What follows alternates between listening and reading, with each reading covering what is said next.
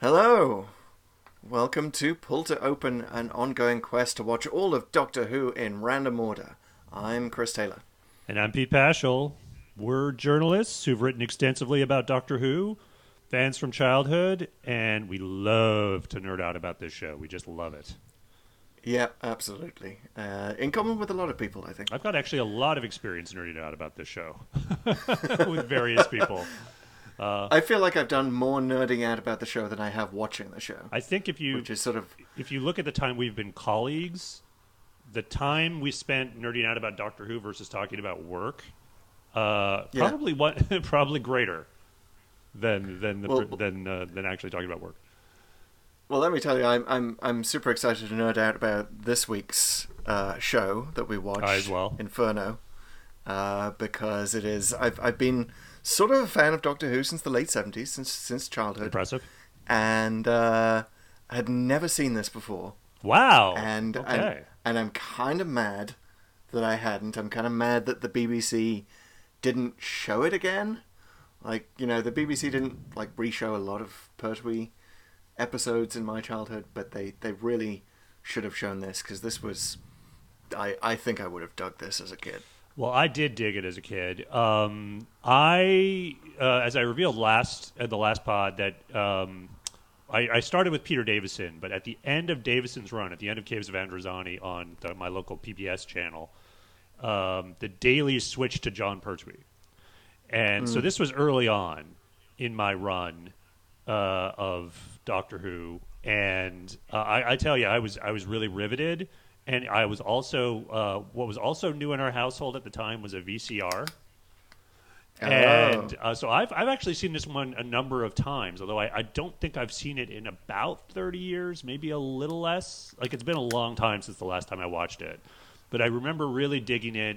I remember some of the feelings I had. But I got to say, revisiting it, I was a little wary that, is it gonna not age well? Is it gonna seem cheesy? And I was very happy to report, it's wow, it holds up. I was really, really into it. Yeah, spoiler alert, we both loved it. Yeah. But let's talk a little bit about the podcast. You've been doing some TikToks. Oh, yes. This week. Yeah. And we went viral again. Yeah, we had a great one. So, yeah, just so everyone knows, we are a podcast. In case you're encountering this somewhere else on the internet. In case you thought you were just hearing voices in your head. So please subscribe if you haven't already. But we have a nice TikTok feed. It is Pull to Open, just straight up on TikTok, where we take little excerpts from the show and put some of the footage over it, and try to get some sort of the better commentary and give it some visual aids. And it's super fun. We did a bunch from the last podcast, which was Pyramids of Mars, and one of them was clearly spoke to the audience, and I think it was very clear why. It was the 1980 moment in Pyramids of Mars, which we don't have to recap exactly, but it's very much like an iconic moment in the series, and I think people really dug that it was there and was just sort of helped them relive that moment. Because I think, like we said, you could see why that was a serious moment for the series, and sort of showing that, and it was. Yeah, I think what this tells us is that Doctor Who fans love to talk about chronology, the chronology of the show, the chronology within the show, and it kind of reminds me of the London 1965 moment that went viral when people were watching the Hartnell episodes on Twitch. Yeah. That was a good time. London 1980. So yeah, any chance that we have to talk about the year that it takes place in, that's obviously what Doctor Who fans want. Yeah, absolutely. So follow us there on TikTok. We're also on Instagram, Pull to Open 63, Pultagram. Pultagram. Pultagram, man. That's our the podcast about the podcast, with all the photography from behind the scenes of us in our basements and microphones. We're doing it for the Pultagram. You betcha. Yeah. All right. Cool. So let's get into it. Yeah. Okay. So I think we need Inferno. to save a little time on the recap. We're going to do again the timed recap, the timed and relative dimensioned in space recap, perhaps. So I did it last time. I did it last time for Pyramids of Mars. So you have the privilege of doing it now for Inferno.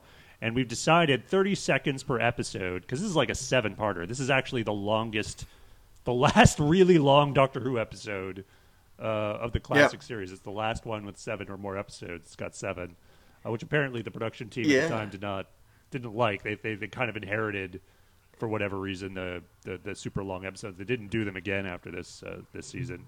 Yeah, the BBC said 7 episodes. The Barry Letts and Terrence Dicks hated the 7-episode structure, but they did it anyway.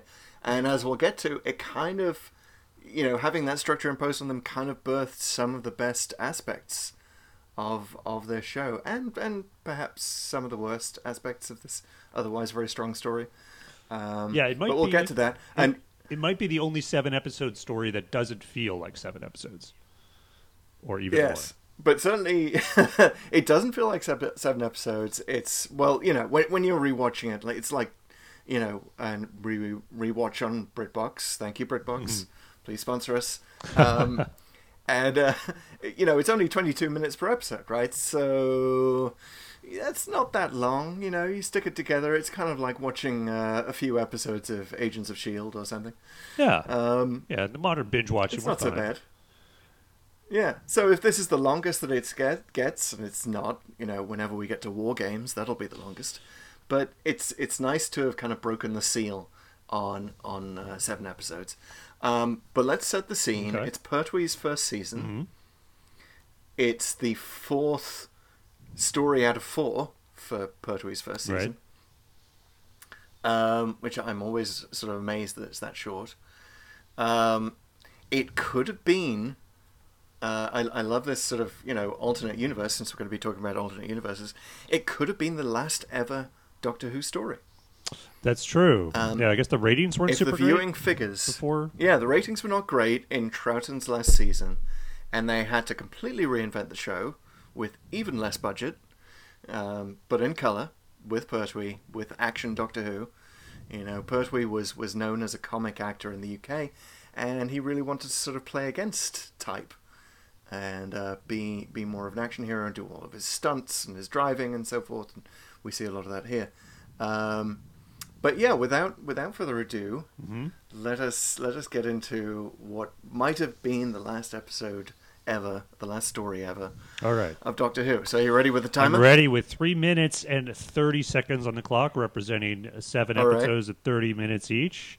We will. And I've not prepared anything. I just want to say I'm not reading from a script. I'm doing this live from my own recollection of just watching Inferno.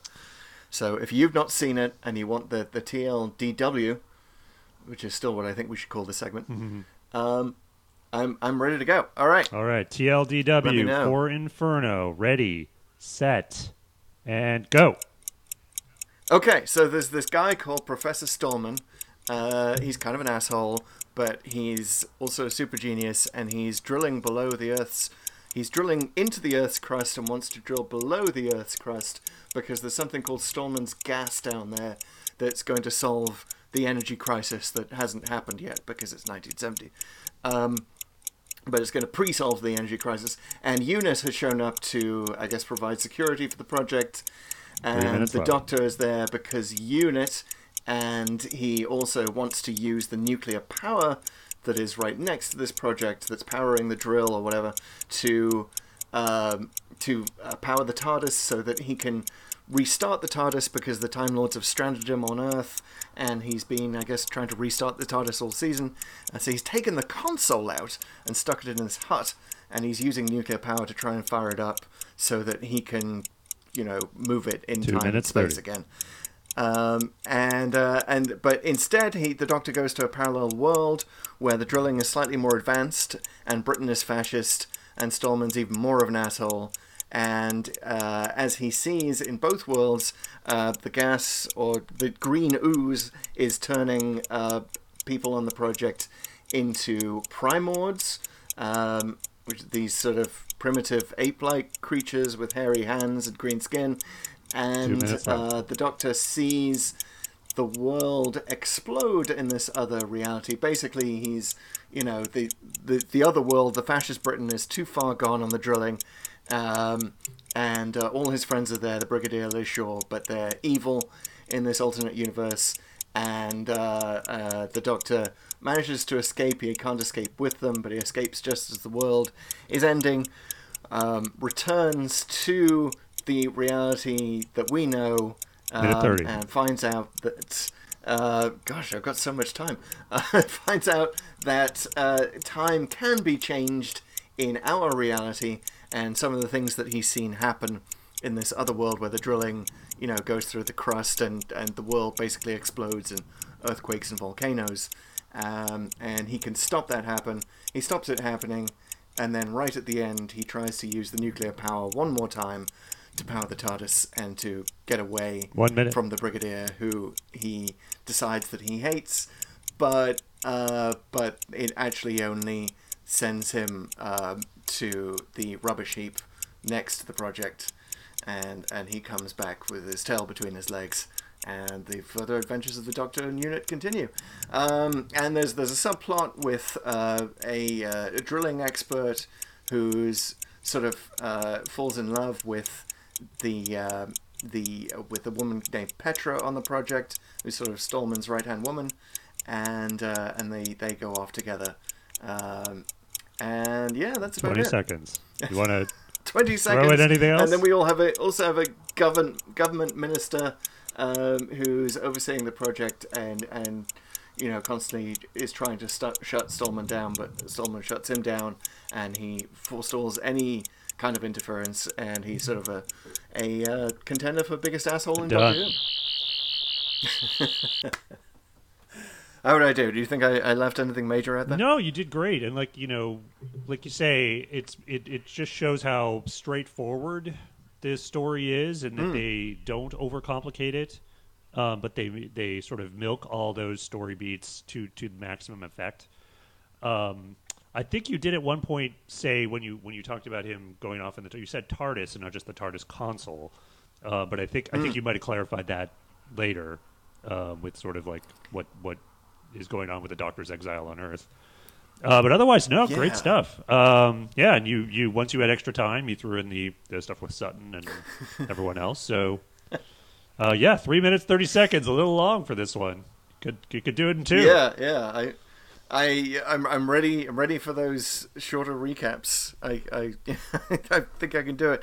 But yeah, it's interesting you mentioned the TARDIS. We might as well get into that part because the Doctor does actually call it the TARDIS. Right. And it's kind of weird. The first thing I was going to ask you, as our resident continuity nerd, and certainly you're more of a continuity nerd on the Pertwee era than I am. This is a very unfamiliar territory for me.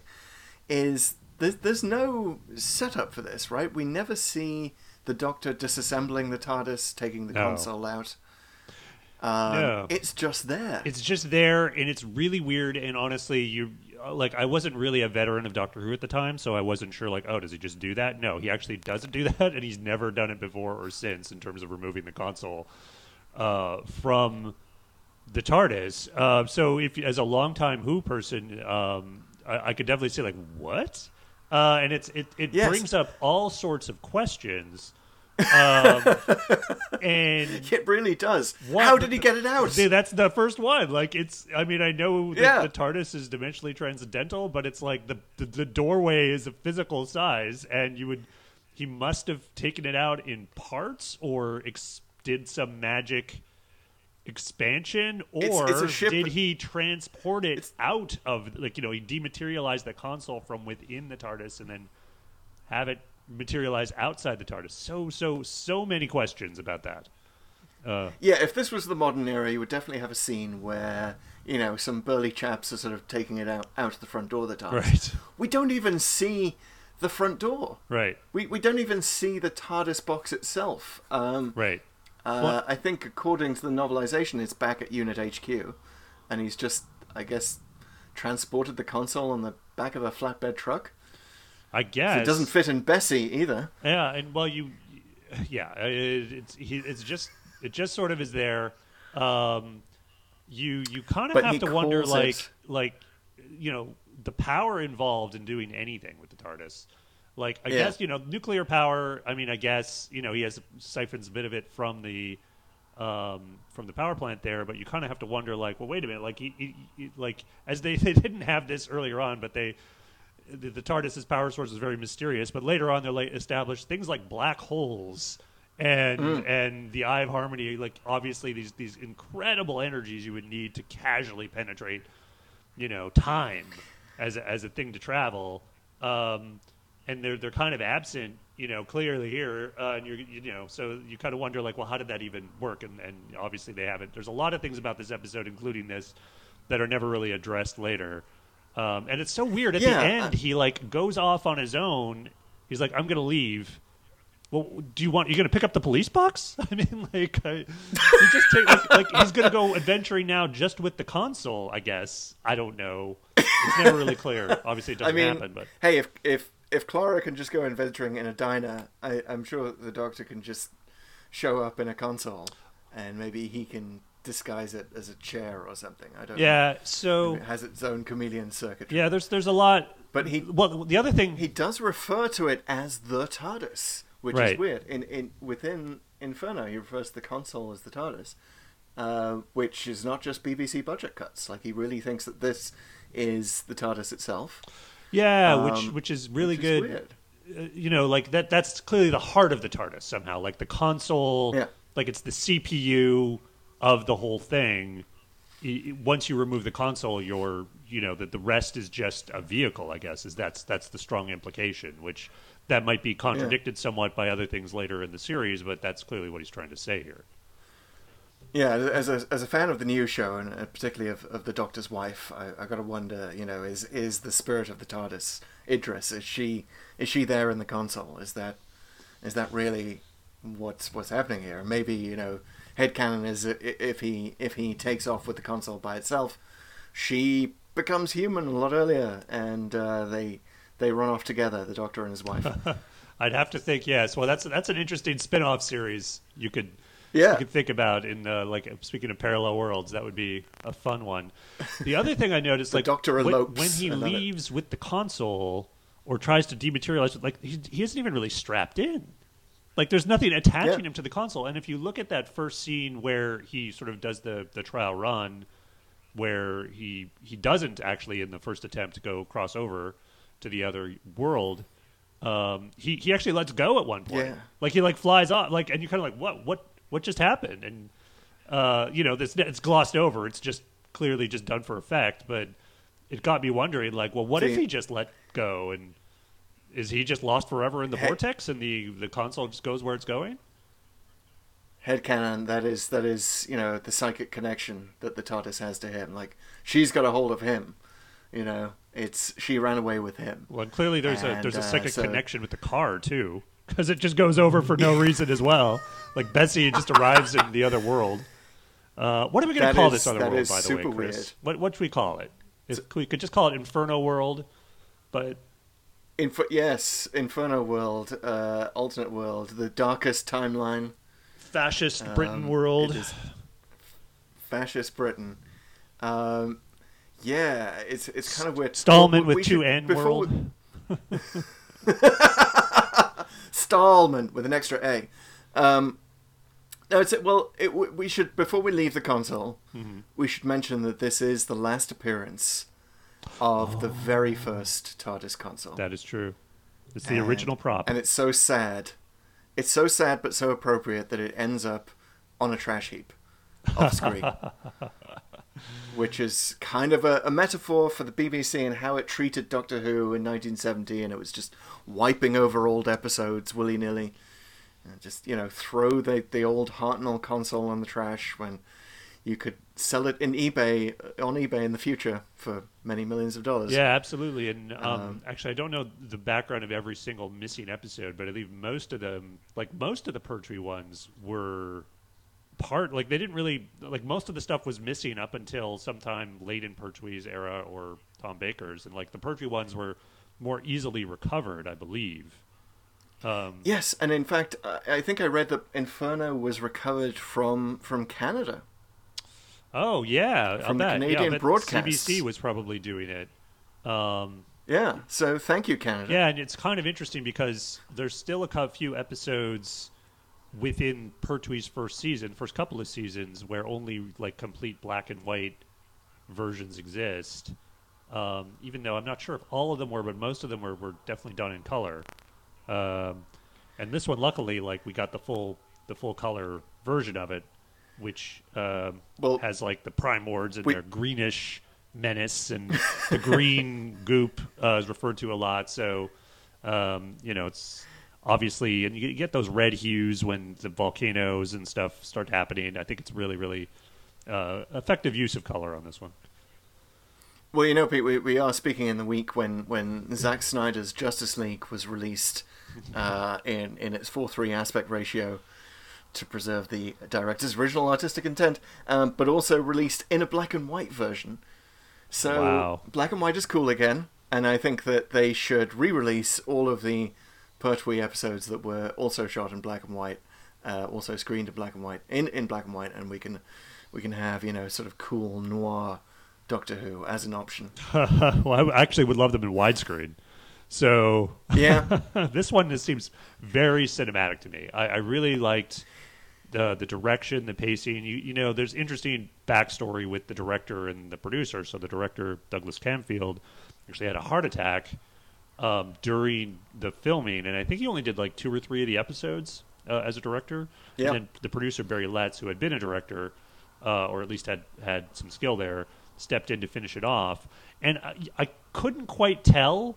I sort of went back and reviewed some stuff, and I think you could sort of tell there's a few more cinematic moments, I'd say, in the first couple of episodes. Like, for example, when the first Primord, Slocum, who is the first one infected with the green ooze, starts hammering away sort of in this very bloodthirsty and brutal way on another technician, and it cuts to basically someone hammering a nail into a wall, which was kind of one of those interesting, fun transitions. And there's a few of them later, but I think though that's very Camfield. I think because he was very much a very experienced director, did those sort of cinematic moments.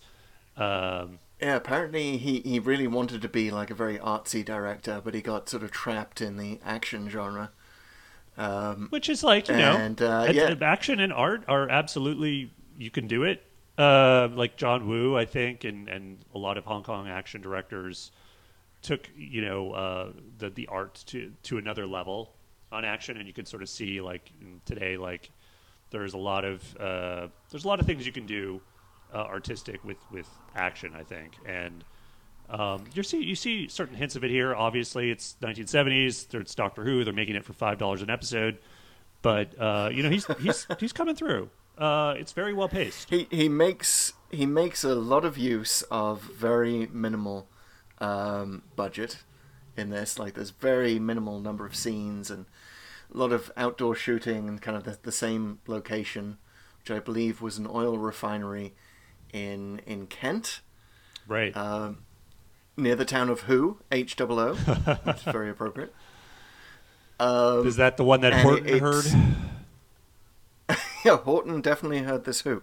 He heard Who in Who. But it's a very British, very 70s, very industrial location. Like I could feel the frostbitten winds and the just kind of smell the industrial nastiness, and it took me back to Britain in the 70s and how grim and industrial everything felt. Well, and there's so much shot on location here. Like they use that to the max, and I think there's some commentary, and it really was nasty. Like apparently there was no bathroom, yeah. And it was just really like you say, it was cold and dirty, and but they used it a lot, and a lot of those stunts, Pertwee obviously insisted on doing them himself, and they probably were like, sure, man, we can't afford a stuntman anyway. But like he apparently was afraid of heights, and there's a number of scenes where they're up on ladders. They're on the top of these oil tanks or these chemical tanks. And there's lots of there's lots of action. There's struggles. There's a point where there's a big stunt where people are falling. There's a couple of them where people like bodies fall off these high railings, and Pertwee was actually like afraid of heights. So points to him. It was one of the stunts. Yeah, he's 90 foot high at one point, and one of the stunts was a 90-foot fall, and that was the highest fall I think in on British TV that had been done until that point. And one of the stuntmen ended up in the hospital in a different scene because Pertwee throws him off the car. Yeah. There was a and he ends up in the hospital like 18 stitches. You got so this was real. Yeah, you can feel the grittiness of this episode. You could almost say like if it had a different outcome, if it had wasn't as good, the result wasn't as good. You might even say it was the cursed episode. But no, it's like they paid for it, and it really came through. I mean, the stunts are good; they still hold up. The story's very good, and I got to say, Pertwee's outfit. He's obviously known as the James Bond, the fancy dress doctor. I mean, it's very on here. He sort of after this episode and subsequent seasons, he was more dinner jacket. I mean, he was still very very posh, but I think these early episodes, he had the whole cape and the tuxedo, and to see him again.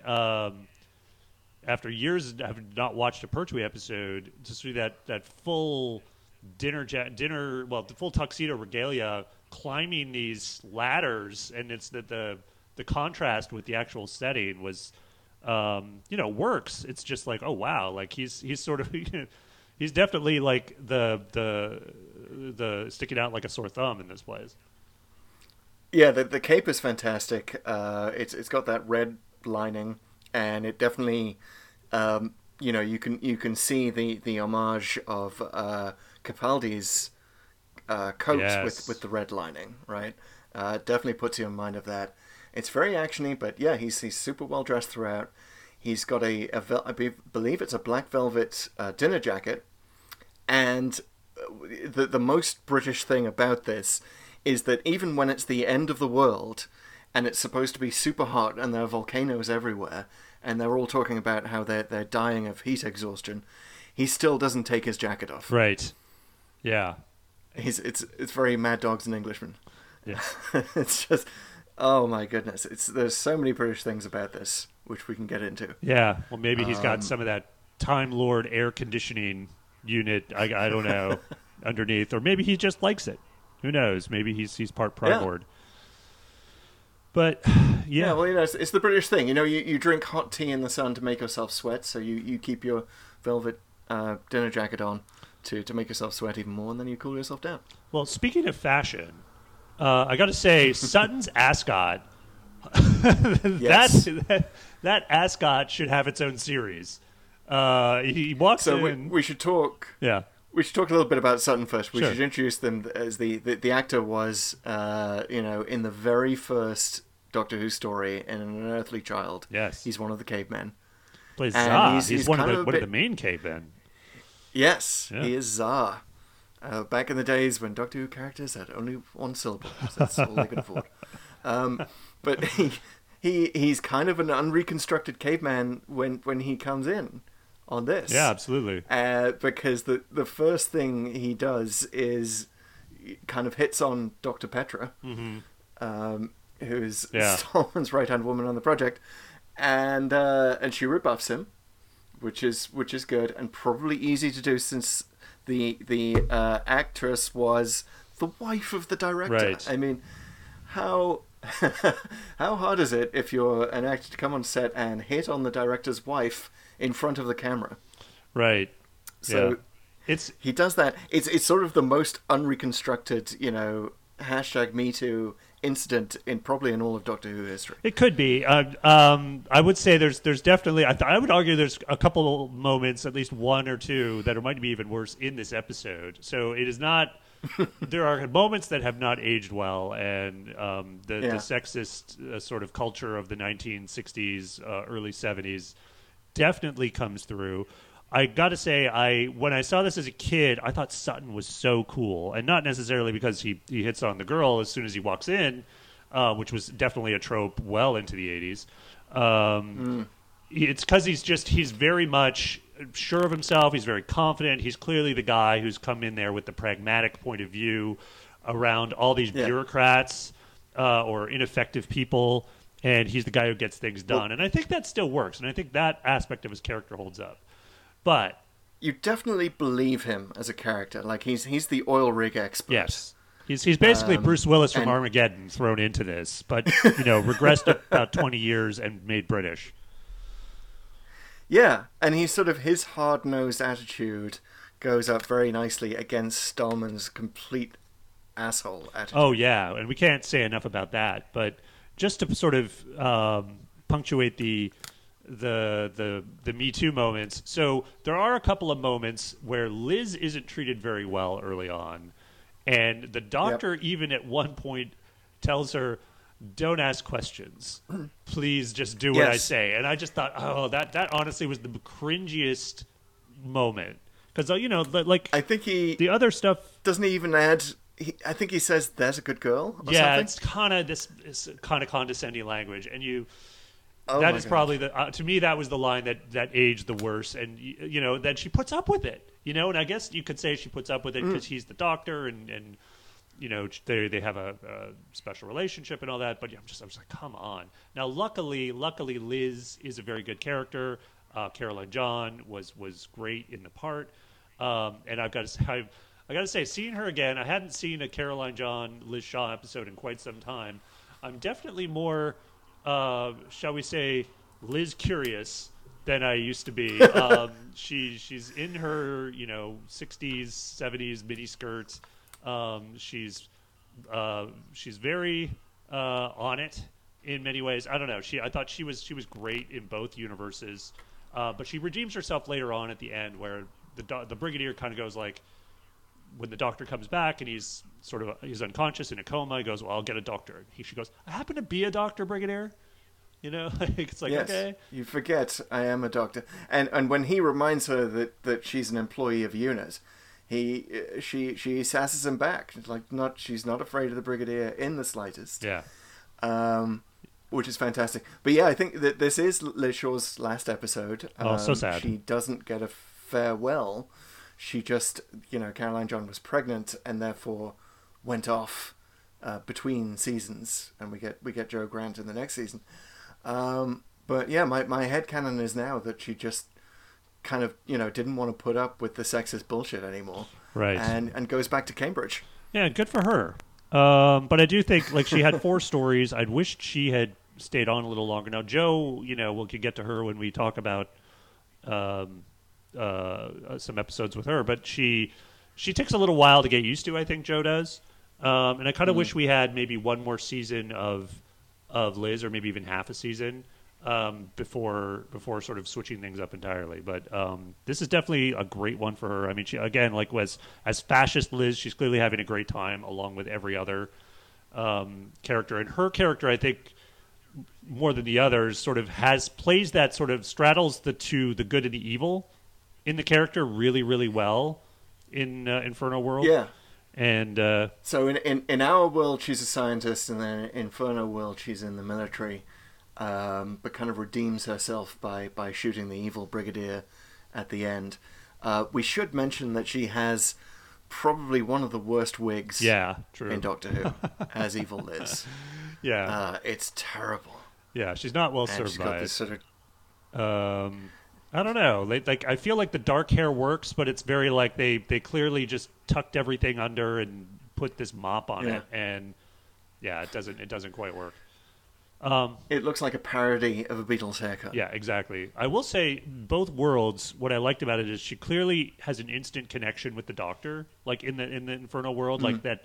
There's something about his relationship with her that transfers over in sort of both universes, and so that's how she could kind of sort of gradually win her over. Like, she respects his intellect, and maybe that's inherent to her being sort of a scientist or have scientific aspirations in both worlds. Yeah. And so personally, on a personal note with Liz Shaw, so my dad was a big fan of the Pertwee era. Troughton was his favorite Doctor. That was very much his. Right. Like he was watching it from the early 60s, started, and then loved Troughton. But really, it's kind of had a fondness for Pertwee. And growing up with Tom Baker, I would often get the, well, he isn't as good as Pertwee, response from my dad. And specifically, I think, like, the BBC may have shown a few Jo Grant episodes, and then my dad would be like, oh, well, she's not as good as Liz Shaw, which I hadn't seen any Liz Shaw episodes, didn't know anything about her.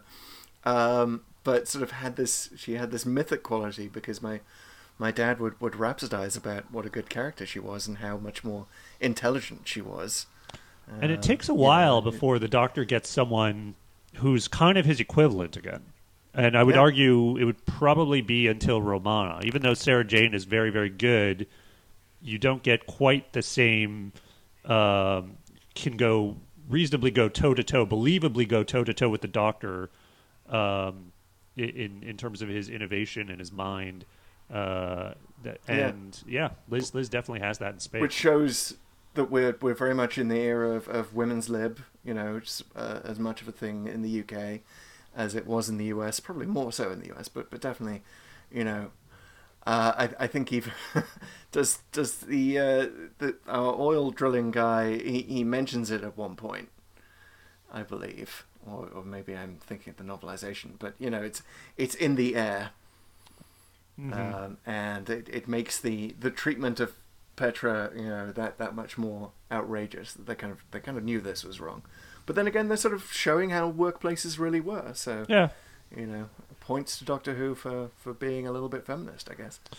What did you think of the message of the serial? Like, obviously, there's the environmental message that's front and center. I liked that it wasn't just this environmental message, like, oh yeah, let's not overmine the earth or stress the earth for greed or progress. But it also has this sort of government complicity angle where, Stallman has, in our world, has clearly gotten the backing of the government, and they're kind of like, it's kind of like this somewhat feckless, kind of ineffective government in terms of its oversight responsibilities, going like shrugging, well, he's the expert, like, let him do it. And of course, like, he could go ahead and do whatever he wants because he's promised us something awesome, which, by the way, I'm just going to say, like, how did this get approved exactly? Like, he's talking about, like, okay, there's Stallman's gas under the crust, and we're going to get it. All we have to do is mine 20 miles or whatever. Like, did anyone go, like, what's your evidence? Like, where is this gas? Like, do you have any of this gas? Could we see the gas? He's hypothesized it, and he's a white man who, talks very arrogantly, therefore let's give him money. Right. It's interesting because as a Brit in the early 70s, you would hear Stallman's gas, and you would definitely think of North Sea gas. Right. Where the drilling was very much on everyone's minds, and the bounty of North Sea oil was just starting to seep in to British culture. We wouldn't really get it until the late 70s, but definitely on everyone's mind. We didn't yet have the energy crisis, but I think a lot of people were prophesying that it was coming, and we couldn't keep going. We couldn't keep supplying electricity. The undercurrent of all of this is the industrial action in the late 60s, early 70s. There was a lot of that, and we're just 3 years away from the miners' strike, which would plunge Britain into the 3-day week, and power outages and all of that. So I can see the British government kind of panicking and saying, let's just, this guy says he can bring us energy from under the Earth's crust, let's do it. Never mind the green ooze that appears to be leaking out of the Earth's crust. I can totally see that. But Stallman is, like, he is the ultimate scientist asshole. I mean, he's, if Richard Attenborough in Jurassic Park were just, like, less of a people person, he would be Stallman. He's sort of the Trumpian equivalent of Richard Attenborough's character. It's, he is the ultimate embodiment of, you are so preoccupied with whether you could that you didn't think about whether you should. 100%.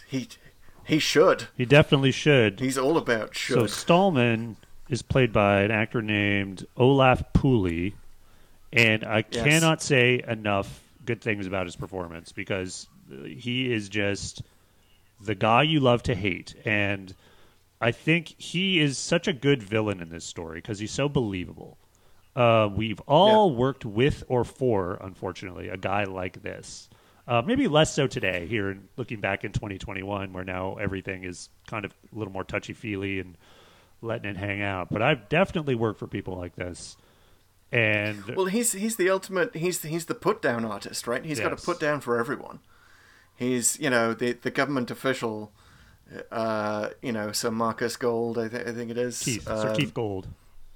Sir Keith Gold. I'm sorry, I'm getting confused with Marcus Stallman, who's in the Pyramids of Mars. But Sir Keith Gold, he puts him down with like, "Shouldn't you be running the cafeteria?" Oh yes, that line. And I think it actually comes as early as episode 1. It is some of the most belittling dialogue I think I have ever put that has ever been put to page, and it just comes off Stallman, the actor's lips, perfectly, and you're just like, whoa, like right off the get-go, you just love to hate this guy. You just like, I want to see this guy taken down. And of course he very quickly butts heads with the Doctor, and you rarely see the Doctor get so agitated.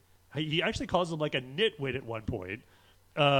He is very much like does not like Stallman from the get-go. And they, he gets under the Doctor's skin in some ways. Even I think the Master can't. Yeah, it's very good. Yeah, we're one episode away from seeing the Master, and you could sort of see the Stallman as a proto Master in a lot of ways, because he's just got that kind of complete air of superiority.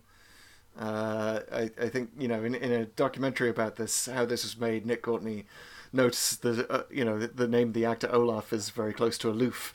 Right. He's kind of so perfect for the role for that reason. He's so aloof. He so looks down at everyone. Has the perfect put down. Completely unflappable in the sense that he's completely in a flap the whole time anyway. But his insults land. They put everyone down. Even the Doctor kind of respects his scientific acumen. Right. But he's got this sort of, libertarian, entrepreneurial approach. Like, these days he'd be a kind of an Elon Musk character. Right. Like, get out of my face, government bureaucrats. None of you understand. This is about the science. If I had to go at your pace, we'll never get this done. He's driven. Yeah. So you kind of respect that. And, we've got lots of reasons why the TARDIS randomizer might have brought us here. A kind of a spooky number of reasons, actually, but this is the first. Is that we compare Marcus Scarman from Pyramids of Mars to Professor Stallman. Very similar names, complete polar opposites in terms of Doctor Who villains. Right. Like, Scarman is mind controlled from almost the first moment where he enters the Egyptian tomb, and is kind of a flat villain because of it. I mean, they're both extremely one-dimensional characters. We should say that. Yes. They both just are very single-minded, even if Stallman isn't mind-controlled. But Stallman just doesn't feel one-dimensional. Like, you genuinely feel that this is just who he is. This is his life. He eats, breathes, and sleeps work. And he's probably going to drive himself into a heart attack like the director did. And it's kind of an interesting fact that the director did have a heart attack on set because he was so driven. Yeah. Kind of worked himself into the ground. Because Stallman is that too. So it's an interesting marriage of director and character. Yeah, I totally agree. I think like you say, Scarman, he's scary, but he's not really that memorable. Because he's so mind-controlled and just a little bit zombie-like throughout. And then but Stallman is very, very, very memorable. He's so memorable and effective. I think what happens when he essentially goes full Primord, the story kind of loses something. And it's so refreshing to have that conflict resurrected in Episode 7 when they come back to the real world. Because we have two Stallmans, so you can throw one away. Yeah, once he becomes full Primord in Inferno Earth, he has a couple scary moments as a Primord, and I think the scariest one, he hasn't gone full Primord yet, but it's one of the honestly grossest, most terrifying moments in the whole series, where he grabs unconscious technicians and he dunks their faces in the the green Yes. goop, I honestly almost had to look away because I was just like, oh my god, like, and it's horrific, like because we know what it does to people, we know it's scorching, and even though the effect, like I mean, it's really literally they're putting just an actor in some Jello, it's not really much of anything as an effect. It's just the moment is so heart wrenching. And then that's kind of like, then he's kind of full Wolfman, and then they have to fight the Primords, and of course they kind of need that, or the story isn't really that interesting. But it's definitely less interesting once that character isn't in anymore. And so, it's very, very... So he starts his Primord transformation kind of early, and he puts white gloves on to cover up the fact that his hands have gone green. But it's not even that they've gone fully green. It reminds me a lot of in primary school in the UK. You'd have watercolors. You play with watercolors, and you'd end up with kind of watercolor paint all over your hands. Right. That's the special effect here. Yeah, true. And it's taped on. In fact, I think we had that exact shade of green. It's like this sort of sickly dark green. It reminded me very much of my hands as a kid. So I love that. Yeah, definitely more effective when it was on the face, because it definitely looks like the people are ill when they have it all over their face. They went all out on the makeup for those various sort of half Primord folks. It's really scary. I got to say, to talk a little bit more about the Primords, and I would argue this is the most effective zombie horror Doctor Who has ever done, because they're really like frightening by sort of what they can do, and that you're so easily sort of transformed. All they have to do is touch you. They have sort of this super strength. They're clearly sort of mindless, but not entirely mindless. One of the most interesting things that's never really answered in the show is, while Stallman's transforming, how much of his behavior is influenced by him becoming this subhuman beast, and how much is really just him being a dick. Because it's very hard to tell. It's the question of our times. And I will say, this is the thing that kind of haunts me a little bit from the episode, is that in the real world, he forces everyone out of the drill head at the very end, and says, everyone get out of here. He wants to be in there alone. And I kind of almost feel like that's his moment of redemption, and that the real Stallman's kind of trying to fight through the influence, and he's trying to save everybody. Even though he can't help himself, but sort of try to it's like sort of a vampire that needs blood, or an addict. He needs to sort of complete this and release Stallman's gas.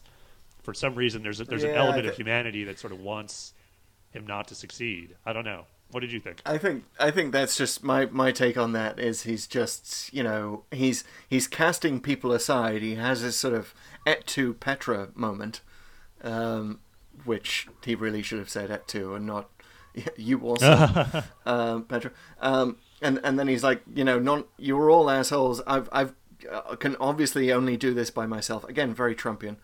He's like, I alone can fix this. And he rushes in, and he has the largest name tag on his his suit that I think I've ever seen anyone have. This giant Stallman name tag. When he goes in there, it's fantastic. But yeah, the Primords are never named in the show. We only know that they're called Primords from the credits. They're not even named in the Target novelization that Terrence Dicks What do they call them? They're just sort of... He mentions that they're primal beasts, right, or something like that. He doesn't... Just beast creatures. He just... Something almost primitive about the man's bulky, broad-shouldered body. Yeah, they definitely put in some just cheap kind of like hunchback stuff in, like just like stuff Yeah. the shoulders of the extras and the actors who did them, which doesn't quite work. Yeah. I wish they had done that a little better because it's so obvious. I think is it Benton's character that goes very when Benton transforms into a Primord, he's very Richard III. Yeah, well, that works. I mean, I thought that the actual makeup of the Primords is quite good, and the Benton transformation, again, is one of those really scary moments where it happens very quickly, and he's full Wolfman in a matter of seconds. That's very, very interesting. I mean, one of the scariest things about zombies and monsters like them is that you can become one of them, and seeing that process sort of happen, particularly to a sort of quote unquote main character. I mean, it was kind of like a guest character at this time, but everyone loves Benton. Yeah, very effective. Yeah. It's one of the fun things you can always do when you go to the parallel world. You can start sort of killing off your regulars and not have to worry too much about keeping them in for the next story. It's you kind of obligated when you do a parallel world. You gotta kill off someone major. It's kind of sad because Benton doesn't really change between the worlds. He's the only one who doesn't change, really. He's just Benton. He's Benton in every universe. Like, the Brigadier gets evil, he gets a scar and an eye patch, which we'll get to. Lushor gets a Beatles haircut. And Benton is just Benton. Yeah, I don't know. I think he's very much a bigger dick in Inferno Earth. Well, you'd have to be. You'd have to be to get on in fascist Britain. Yeah, he's definitely figured out how to do it. But he doesn't get a different wig. That's true. He's just same outfit pretty much, just with the RSF on the side. He gets They get different weapons. I think they get these interesting sort of Russian rifles. I was reading for Inferno Earth. It's really cool because it shows that they sort of thought about it, right? Like what would be sort of subtly different, what wouldn't be, in the differences between the two worlds. I like that in the Doctor's hut is full of books in his world, and then it's just like filing cabinets and stuff in Inferno Earth. Ooh. They get rid of the books. I hadn't noticed that. Yeah, well, it's like that's what I like about they weren't lazy about it. They weren't like, who's going to notice? Maybe just straighten the books for the other thing. Like, so no, like this is it's almost, they would have burned the books. Exactly, right? Like there's definitely a subtle message going on there, I think, with a lot of it. So let's talk about alternate fascist Britain. Let's.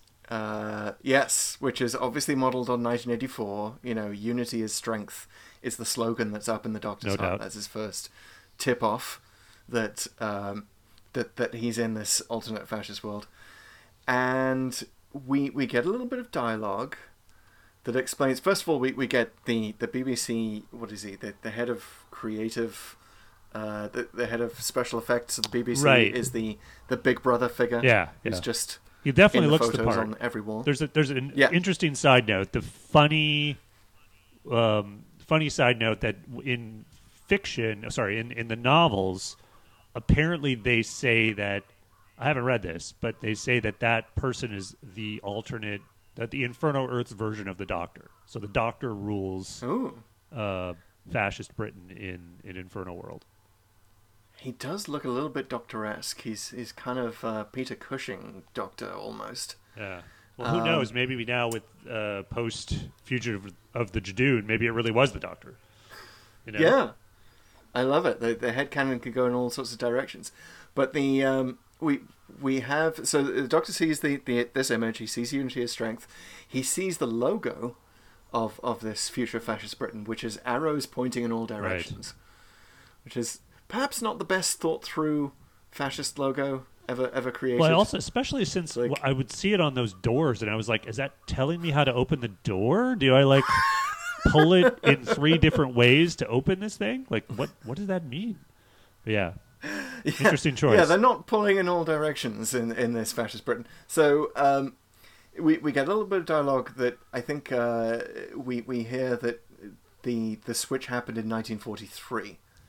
Okay, right. That's where fascist Britain starts, and they get rid of the royal family, and the Doctor reminisces about meeting the Queen's great-grandfather. Not sure exactly who he's referring to. I guess that would be Edward VII, who was sort of famously louche, and the Doctor apparently hung out with him. Mm-hmm. Anyway, in the novelization, it gets in a bit deeper, and the Doctor deduces from what he learns that what happens is Britain just didn't enter World War II, which is very, kind of chilling because, of course, that nearly happened. It very nearly happened that we had, that we sort of surrendered to Hitler preemptively. The Lord Halifax and the anti-Churchill contingent in the cabinet in 1940 were all like, we can't face the Nazi menace, let's just give in, let's just make our peace. Gotcha. And then pro-appeasement in the Target novelization, it's total appeasement, and in the Target novelization, The Doctor's like, well, then that must have given aid and comfort to the British fascists, the Oswald Mosley types, who then just had a coup. Right. Seized power. Interesting. And we're told that this fascist Britain is Republican, so they've gotten rid of the royal family. But what we know now, more than we knew in 1970, I think, is that wouldn't even be necessary. Mm-hmm. You don't even need to get rid of Britain's natural royalism and love of the royal family, because Edward VIII, the Duke of Windsor, was super fascist himself. He was a big fan of Hitler, and it was definitely part of Hitler's plan, if he had actually conquered Britain, to bring back Edward VIII. Interesting. And let him rule as a puppet dictator, puppet monarch. Yeah. So yeah, kind of chilling for that reason, and I think another reason why the TARDIS randomizer brought us here is, republicanism in Britain is being discussed again in the wake of the Meghan Markle and Prince Harry interview. Yeah. So it's like we're at a sort of a high point for getting rid of the royal family in Britain. But also Britain is, I don't want to say it's getting fascist, but certainly Boris Johnson's government is exhibiting certain aspects of, lying through its teeth, and we learned this week that they're going to make all government buildings fly Union Jacks constantly throughout the week, which is not a thing in Britain. I know it's a thing in the US that you fly the US flag. US flag is seen much more often in daily life. In Britain, it's sort of seen as a bit kind of extreme right wing to do that. So yeah, these are scary times for real, and this was a super interesting and chilling moment to watch Inferno for that reason. So it definitely holds up. That doesn't mean Rose is extreme right wing, right? Because she loved that Union Jack like tank top or something. Oh yeah, wearing it as a t-shirt is fine. Yeah, t-shirt different. It's a different thing.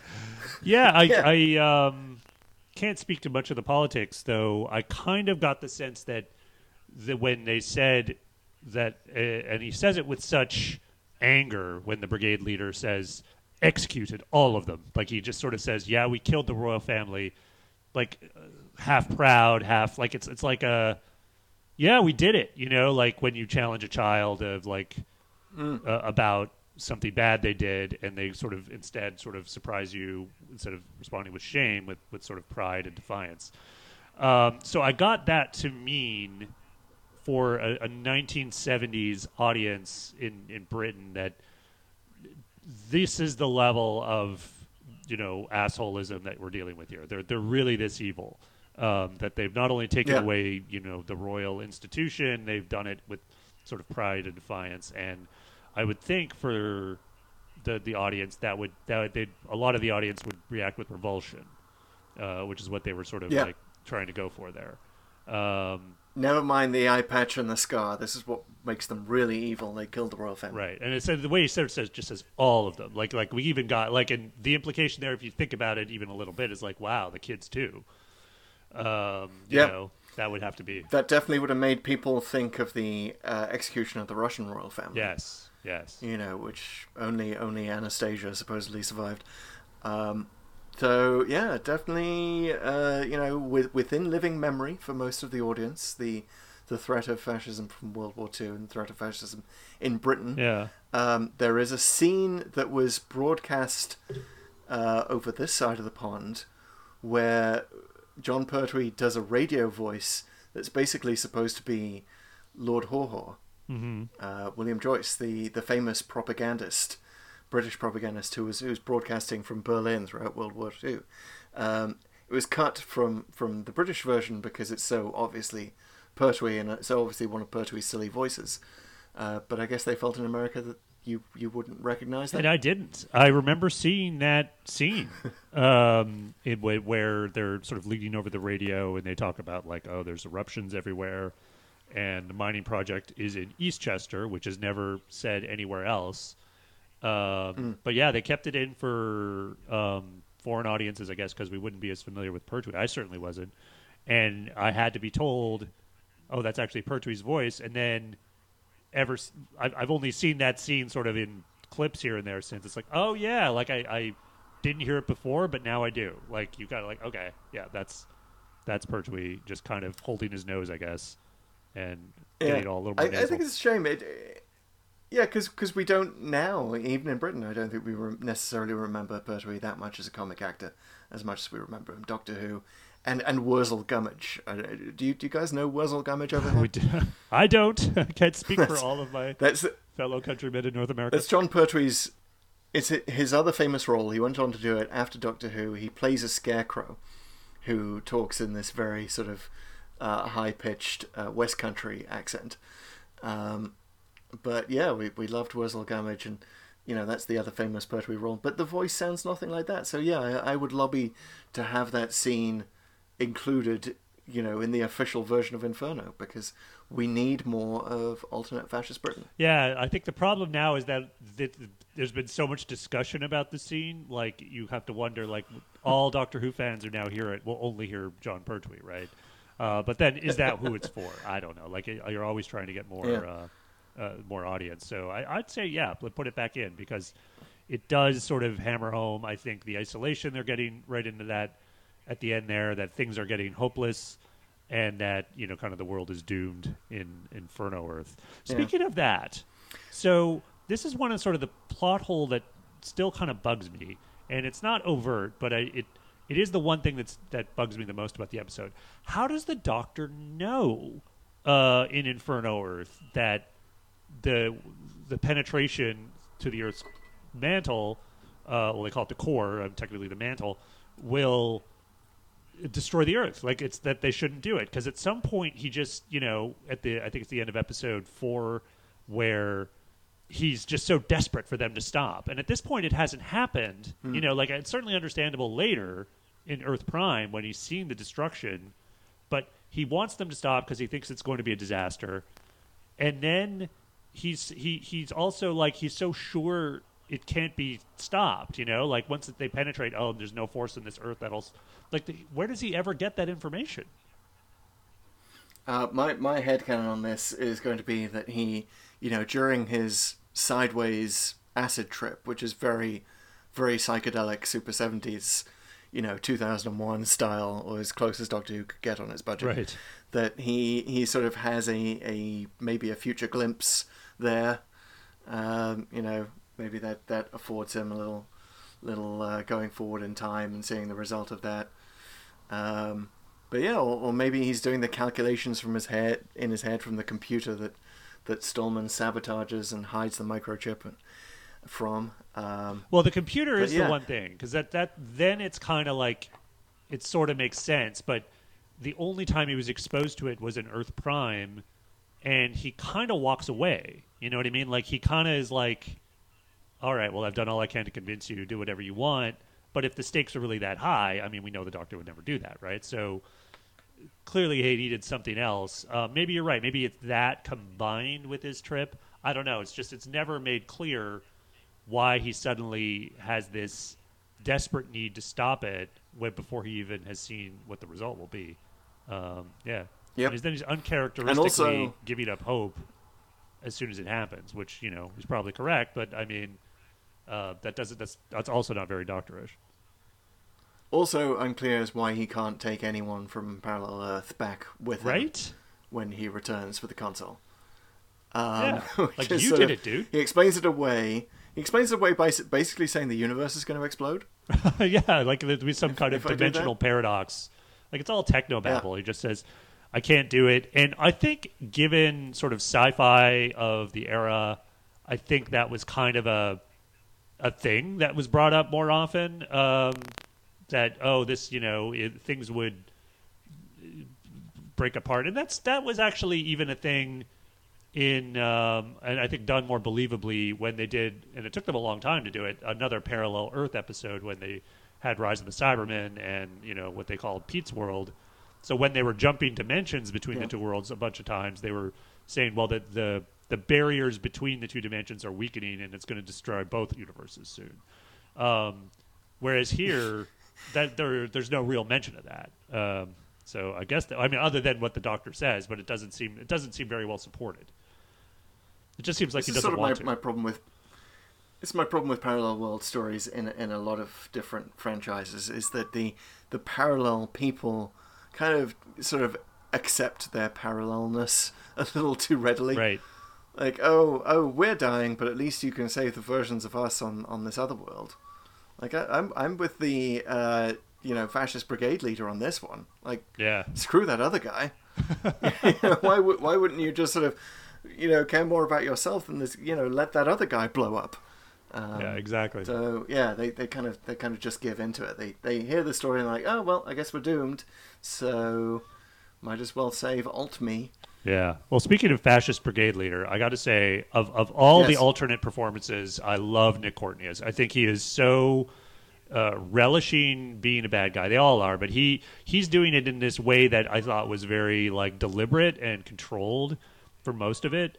And I never was not believing he was an alternate version of himself. And he I don't know, maybe it's because he is a military man and he's very, he needs to be sort of confident and arrogant in his own way in our universe, that twisting that a little bit, making slightly darker choices and, clipping his language a little more. It's so him but not him. I mean, it's so bullseye in terms of a performance. My hat is completely off to him. The eye patch as an indicator that we're in the parallel world is, I think, superior to the goatee of the Star Trek mirror Well, the funny thing is, it's for facial hair, it's the reverse, right? Because everyone has a mustache or a goatee in our universe. But then when they go to Inferno Earth, like Stallman is clean shaven, the Brigadier is clean shaven, and it's like, oh, like razors are all the rage over there. I guess they didn't have the swinging '60s quite in the same way. Well, that was very much a thing in 1984, that everyone's clean-shaven and everyone's begging each other for razors. So, maybe that's another example of 1984 influence. But we should talk, speaking of the eye patch, we should talk about the eye patch story, which is kind of famous in Doctor Who fan circles. Yeah, so apparently, I guess... Yes. Was it the Go first ahead. scene where... I think it's the first scene where he whirls around, the first time we actually see the brigade leader, and he has the eye patch. When they were shooting that scene, while the chair was turned around, the whole cast also put on eye patches as a joke for Nick Courtney. He turns around, and instead of breaking up laughing, he just does the scene. He just like completely believably like just does the character, and everyone else I think ended up cracking up. But it sounds a little bit like an urban legend, I guess. It does. It kind of sounds like the kind of story that gets conflated over time. And the reason I don't believe that it actually happened during the scene that they filmed is, A, they had like a day or two of rehearsal beforehand, so if it was going to happen any time, it would have been there. B, the director Douglas Camfield was sort of renowned for his military efficiency, Right. and putting the fear of God into people. So I don't think that they would have had a joke like that on set. But I got to tell you, Pete, I first of all, I was super surprised by the alternate universe twist here. Because I mentioned I knew nothing about Inferno. I loved being surprised by it. It's so rare with classic Who. The story hasn't been repeated and talked about to death to the point where I'd heard about it. Right. So I love the twist. I'm jealous of you Love that the eye being able to patch, go but- into this one completely unspoiled. That's part of the reason why it really worked for me. But when I saw the eye patch, as soon as I saw the eye patch, I was like, oh, the eye patch story. Like, even I could remember the eye patch story. And it's such a good story. I really want it to be true. Yeah. It makes you giggle, this thought of him turning around and everyone's wearing an eye patch. It's so Monty Python-esque. Yeah. That, which, by the way, was on British TV at the same time. Oh, that's right. But I love it, and the idea that the whole crew was wearing eye patches as well, and that somehow they'd all managed to sneak them on while his chair was turned. Right. I like love that idea. It must have been turned for quite a while. Yeah, but I think you're right. It's probably more of a rehearsal thing. Maybe not everybody did it. There must be some version that's true, and that's probably been embellished over the years. But yeah, good times. He also has that scar. Which it's never explained, but presumably, I think Nick Courtney at one point said, "Oh yeah, maybe his eye was gouged out in some kind of duel." might have been explained. Yeah, I think the director came up with that idea that it was some sort of duel that they'd had, and referred to it as the. He made some reference to Sherlock Holmes as the fencing incident where it happened, the location where it happened. But yeah, well, just a fascinating little bit of extra depth. It sure wasn't gouged out by a fire extinguisher, which ends up being the the primary weapon they use against the zombie primord thingies. It's funny, like I don't know. I'm curious because you were going into this, went into this cold, so to speak. What did you? Were you struck by the number of fire extinguishers in the shots early on? Because it's clearly they're trying to be do some sort of subtle foreshadowing, I guess, with all these fire extinguishers. But what did you think about it? That just sort of read to that read as this is health and safety gone mad. It's a classic British thing of just put fire extinguishers everywhere. They're everywhere in British life anyway. But I love the idea that it was actually Chekhov's fire extinguisher. Right. And that it would go off in the final episode. But they were using real fire extinguishers in this. And the idea is that the cold kind of kills the primords or disables them. But yeah, it was actually CO2. Which is very cold. Super cold. It's funny, like that the idea that they used real fire extinguishers, and obviously for budget issues, it reminds me of this old Flintstones episode where... as a gag, when Fred is like on the set of some movie they're doing, they're like, "All right, someone bring in the fake rocks," and it's like, "Hey, do you know how much fake rocks cost?" It's like, "All right, we'll use real ones." That's pretty much what happened here.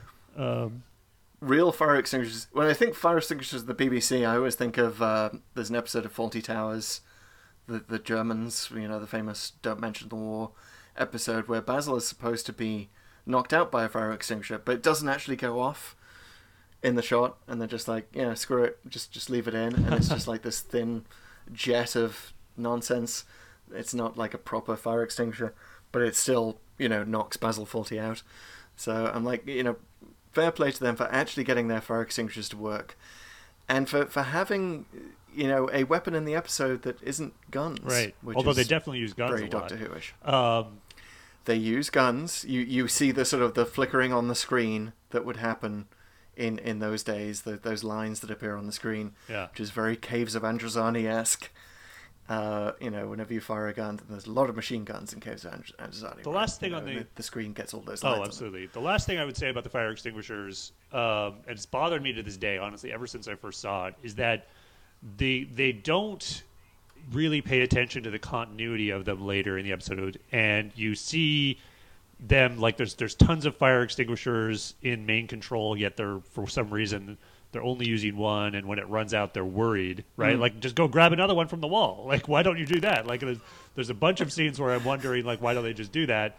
And then when they get the monster fire extinguisher of the coolant pipe, the effect is really muted. I mean, you're kind of envisioning this fire hose type thing, and it just comes out, and it's this sort of weak fog smoke and then you're like, okay, I guess. And it's one of those things where they talk it up in theory, and then in practice, it's just not very good.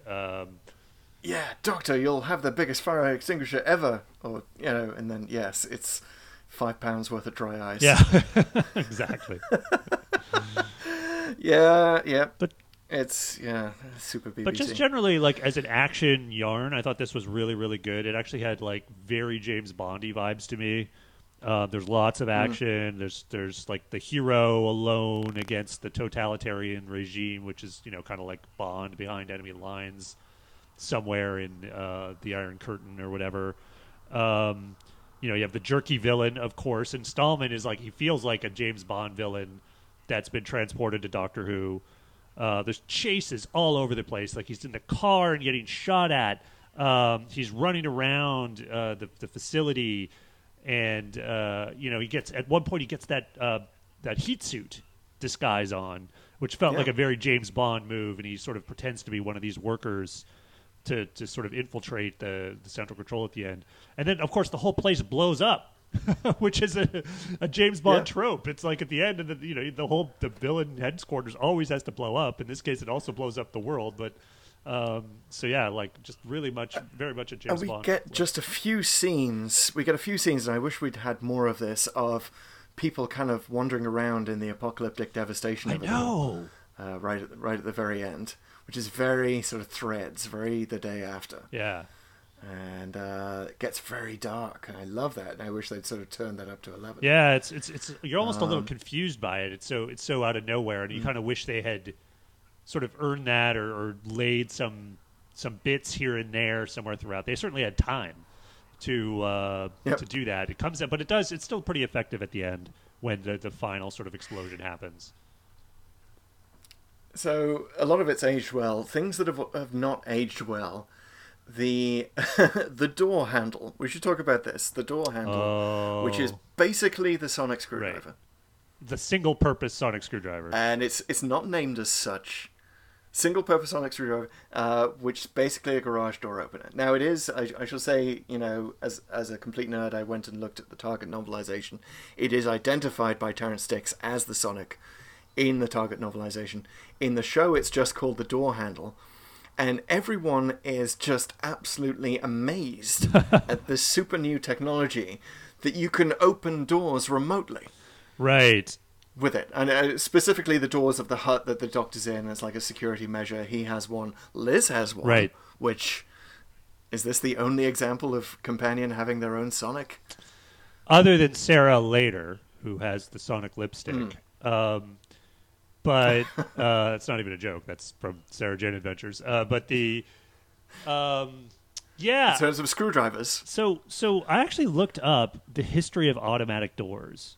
And if you go to theautomaticdoorco.com, they have a short page of it. So I guess automatic doors were a thing invented in 1954, but they didn't really combine them with motion sensors until the late 60s, early 70s. So it wasn't until the early 70s that like supermarkets and everywhere else, I guess, started putting in automatic doors. So I guess this is the Inferno aired in spring 1970.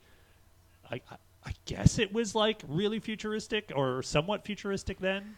And even though this is, But I mean, it's basically a garage door opener, right? Which, yes, motion sensors come along a lot later, but the garage door opener with a remote was invented in the early 30s in the US. And I think this what this tells us is, it's definitely a sign of how, I don't want to say Britain was backward in the 70s, but it certainly wasn't the US consumerist culture that was going on at the same time. It was sort of very dour and minimalist and drab, and people had mostly black and white TVs, and you definitely weren't experiencing the economic boom that the US had. So yeah, the Doctor could wow people with this super-powered garage crazy door future technology. What bothers me about it, or what bothered me about it for a moment, was that Liz actually asks him to open the door at one point, so you think that's the one unit, and then she produces her own unit later. Like, I guess she just couldn't find it in her bag. I mean, I don't know. It's just a total power play. It's like she's really getting the Doctor to do her bidding. Well, there you go. Then it works. The other thing, this is striking back. I believe this might be it's certainly the first reference to Batman in Doctor Who. And it's kind of like a groan moment, but it is like, oh my God. It's like definitely an OMG moment where Sutton comes in, looks at the console, makes the same observation we did earlier, which is that it doesn't look that impressive. And he goes, well, what'd you expect? Some kind of space rocket with Batman at the controls? And you're just like, did he just say Batman? Like, literally, I remember the first time I saw it, did he just say Batman? Did he say Batman? Like, Batman? Really? Batman is a... Batman now officially exists in Doctor Who continuity. And in both universes. And not just that, but Batman... Yes. Well, which makes sense, because Batman was invented in the 30s. Okay. So if it diverged in the 40s, that would make sense, yeah. Yeah. So clearly, fascist Britain is diverting its populace with the bread and circuses of Batman comic strips. Yeah. We'll go with that. Because Batman, kind of a fascist character. So, okay. makes sense that they'd settle down now.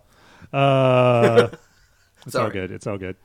Sorry, Batman fans. So, what do you think? Like, this is one of the best things about this episode, and we've covered a lot of it, but one of the best is the dialogue, I think. And there are so many good Yeah. classic lines in Inferno.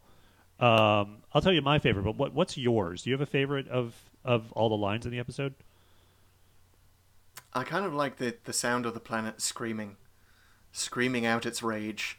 And because that sort of that ties into the whole eco message of it, but also kind of the part that definitely holds up well now in 2021, where we are very much experiencing the planet screaming out its rage.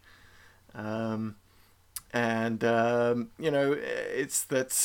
kind of the, in a nutshell, why we shouldn't do these experiments that are still going on to drill into the Earth's crust. Stop it, people. I believe there was an Indian experiment recently that almost got down to the record. The record is something like 1.5 kilometers down. Well, that's not nowhere near. And yeah, You'd have to go like 20 And, miles, I think, or 20 kilometers or Yeah. something. It depends how thin. There are definitely thinner spots. I don't think East Chester is necessarily the best choice, but there were. as a side note, there is a thing below the crust called the Moho discontinuity, Right. or Mohorovic discontinuity, to give it its full name, which sounds like Doctor Who technobabble in itself, but it's real. That's the kind of the cool thing about this episode is it deals with a real thing that we still don't know anything about for sure. No, absolutely. I mean, it could be green ooze down there for all we know. And it could maybe destroy the planet if we unearth it, but I find that unlikely. That's kind of one of the things that, like, the fundamentals of this episode don't quite hold up, and it was probably a big reason why it's never referred to again, whether Stallman gas exists or not, whether or not punching through the Earth's crust would necessarily destroy the Earth. I think it's kind of pretty obvious it wouldn't. I mean, particularly since, like, asteroids have hit the Earth, some of them mammoth in size, and may have, I'm not a geologist, or I don't know what the word term is for a geologist that looks at ancient rock patterns, but I'm sure there have been impacts that have at least come close, if not penetrated it, and the Earth is still here. So it is like, all of that is pretty far fetched. But it's just, to your point, like, it's just unknown enough, even to this day, that you could still kind of like, okay, that works. I'll buy it. The suspension of disbelief it's easy to go along for the ride. Yeah, the Earth dies screaming. It totally plays on a thing that could still be like, even this week we had video footage from a volcano in Iceland, right, erupting and spreading magma everywhere. So it gets to this primal fear that we all have of what's right under our feet. Yeah, absolutely. No, good line. I have a couple. So I think growing up, I think my favorite line is where the doctor says, so free will is not an illusion after all. And this is at the very end, when he's come back from, slipping sideways in time, as he puts it. And I found it really interesting, both for the doctor as a character, because clearly going to other dimensions is new to him.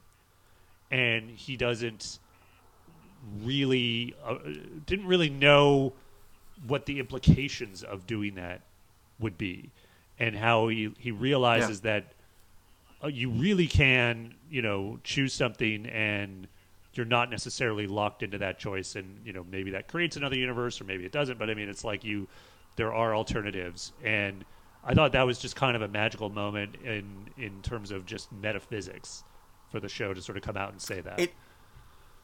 It comes from the fact that Sir Keith has survived the car accident that kills him in the other universe. So I don't necessarily know is the best explanation of free will, because what exactly has changed. Well, what exactly? What's the decision? No, what's the moment of free will? Yeah, it shows, but I think it just shows him that you can, on a physical level, and when you look at the physics of it, things can change.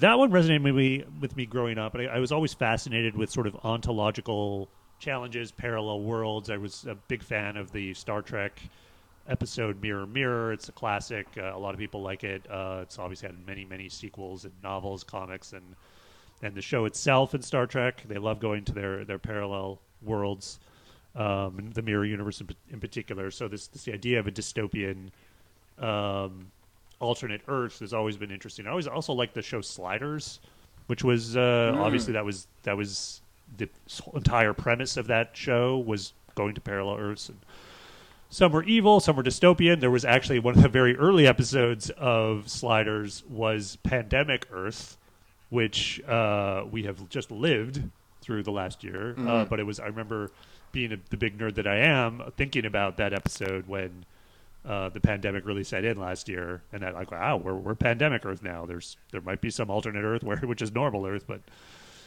that's us. Yeah, where someone made a different decision to not go into a Batcave. Right, exactly.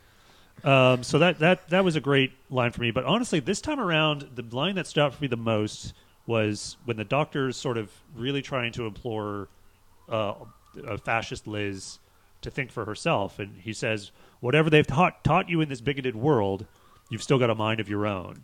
I thought that was really good.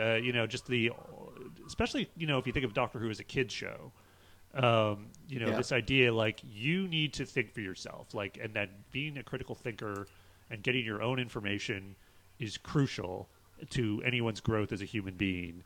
I know it's a very sort of simple and maybe obvious message, but said in this way to this character, I think made it resonate probably more than that message has ever come through in Doctor Who, and I really, really liked it.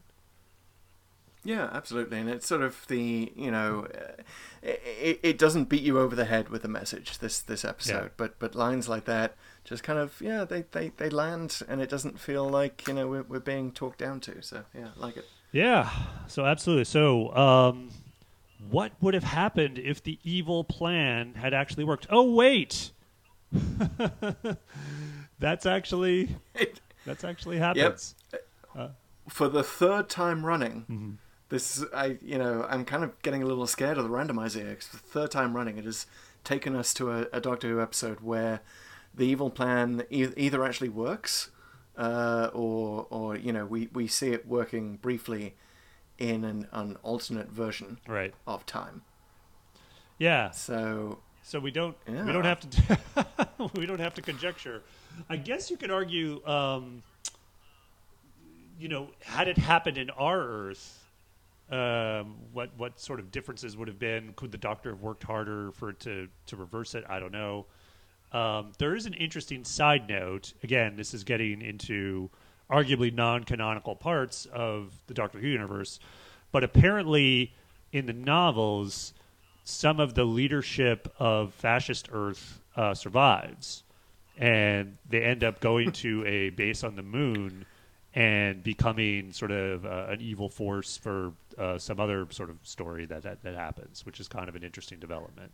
Obviously in this side universe, that the moon is not an egg. Well, even if it is, you could still build a base on an egg. Good times. Oh boy, Kill the Moon. One of my least favorite Doctor Who episodes. Yeah, anyway, yeah.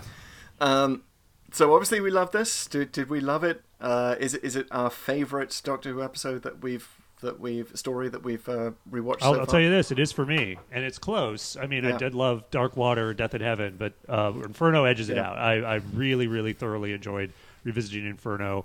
I watched it over 3 nights. It's 7 episodes, and I think 2 chunks of 3, 1 chunk of 2. And every time I kind of wanted to keep watching. I was getting tired and I had to go to bed, but I was like, oh wow, I'm really looking forward to tomorrow night where I can just just watch this adventure some more. I didn't want it to end. Yeah. Didn't feel like 7 episodes. Yeah. I know it's easy for old Doctor Who to go like, oh, it's plotting and there's certainly arguably chunks of this episode you could do without, but it didn't feel long to me. I loved every minute of it. It does. It sticks with you in an interesting way, and I think that Pyramids of Mars didn't. And I don't think it deserves its lowish spot on the official Doctor Who magazine rankings. I think it's number 18, whereas Pyramids of Mars is number 8. It's respectable, but I think it deserves to be above Pyramids of Mars.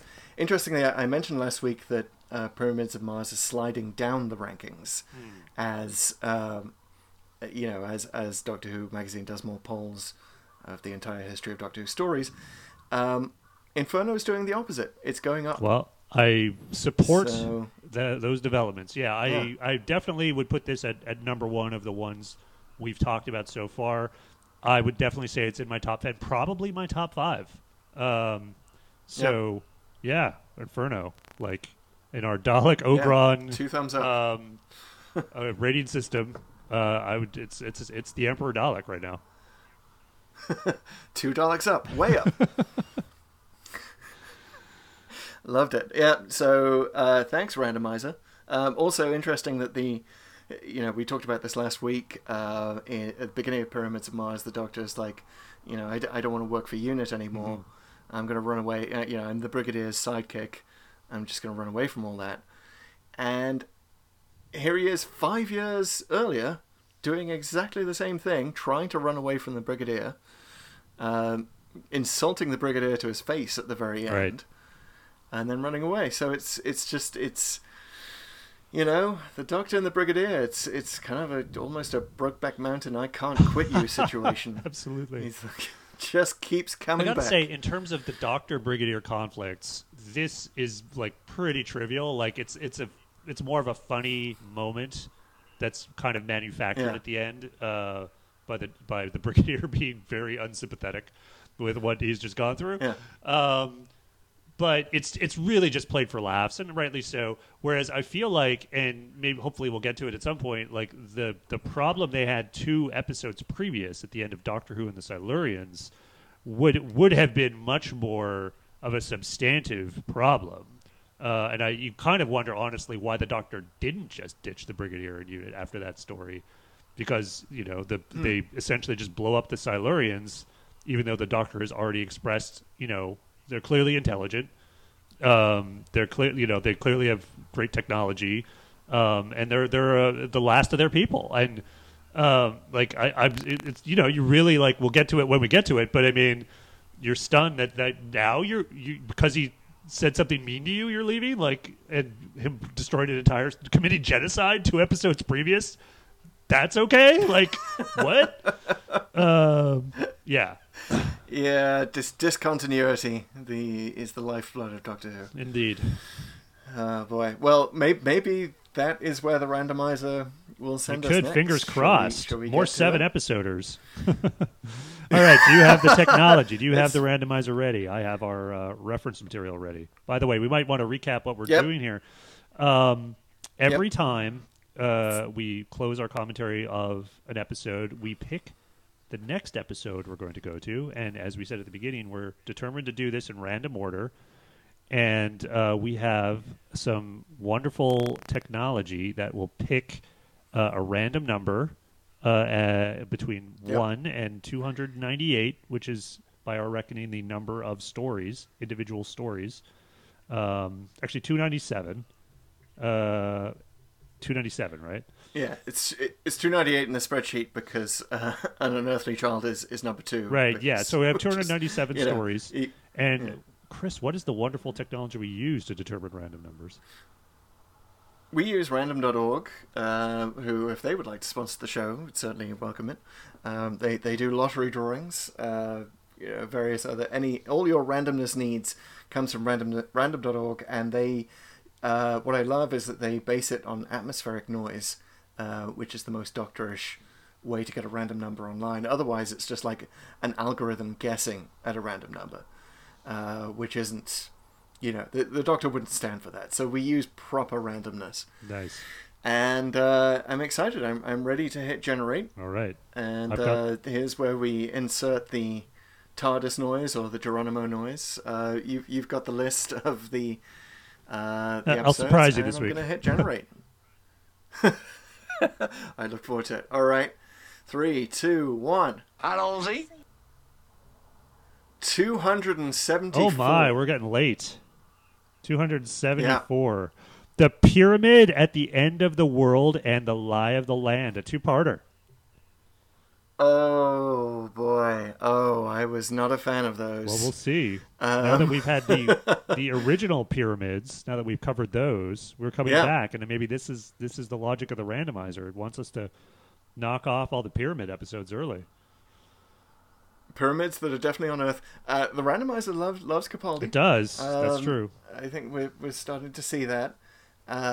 This is the latest of Capaldi episodes. This is late Capaldi. This is Capaldi and Bill, the Doctor and Bill and Nardole.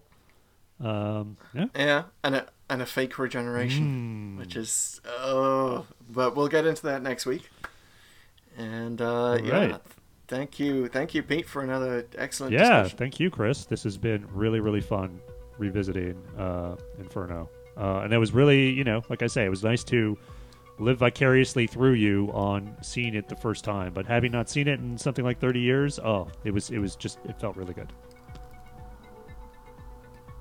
Yep, we're not going to match up to next week. It might take us a while to get a banger like that again. Yeah, exactly. But it's been great. But we're doing all of Doctor Who in random order, so we got to take the rough with the smooth. And thank you everyone for going on this journey with us. Thank you for listening. And again, we are a podcast. We're called Pull to Open.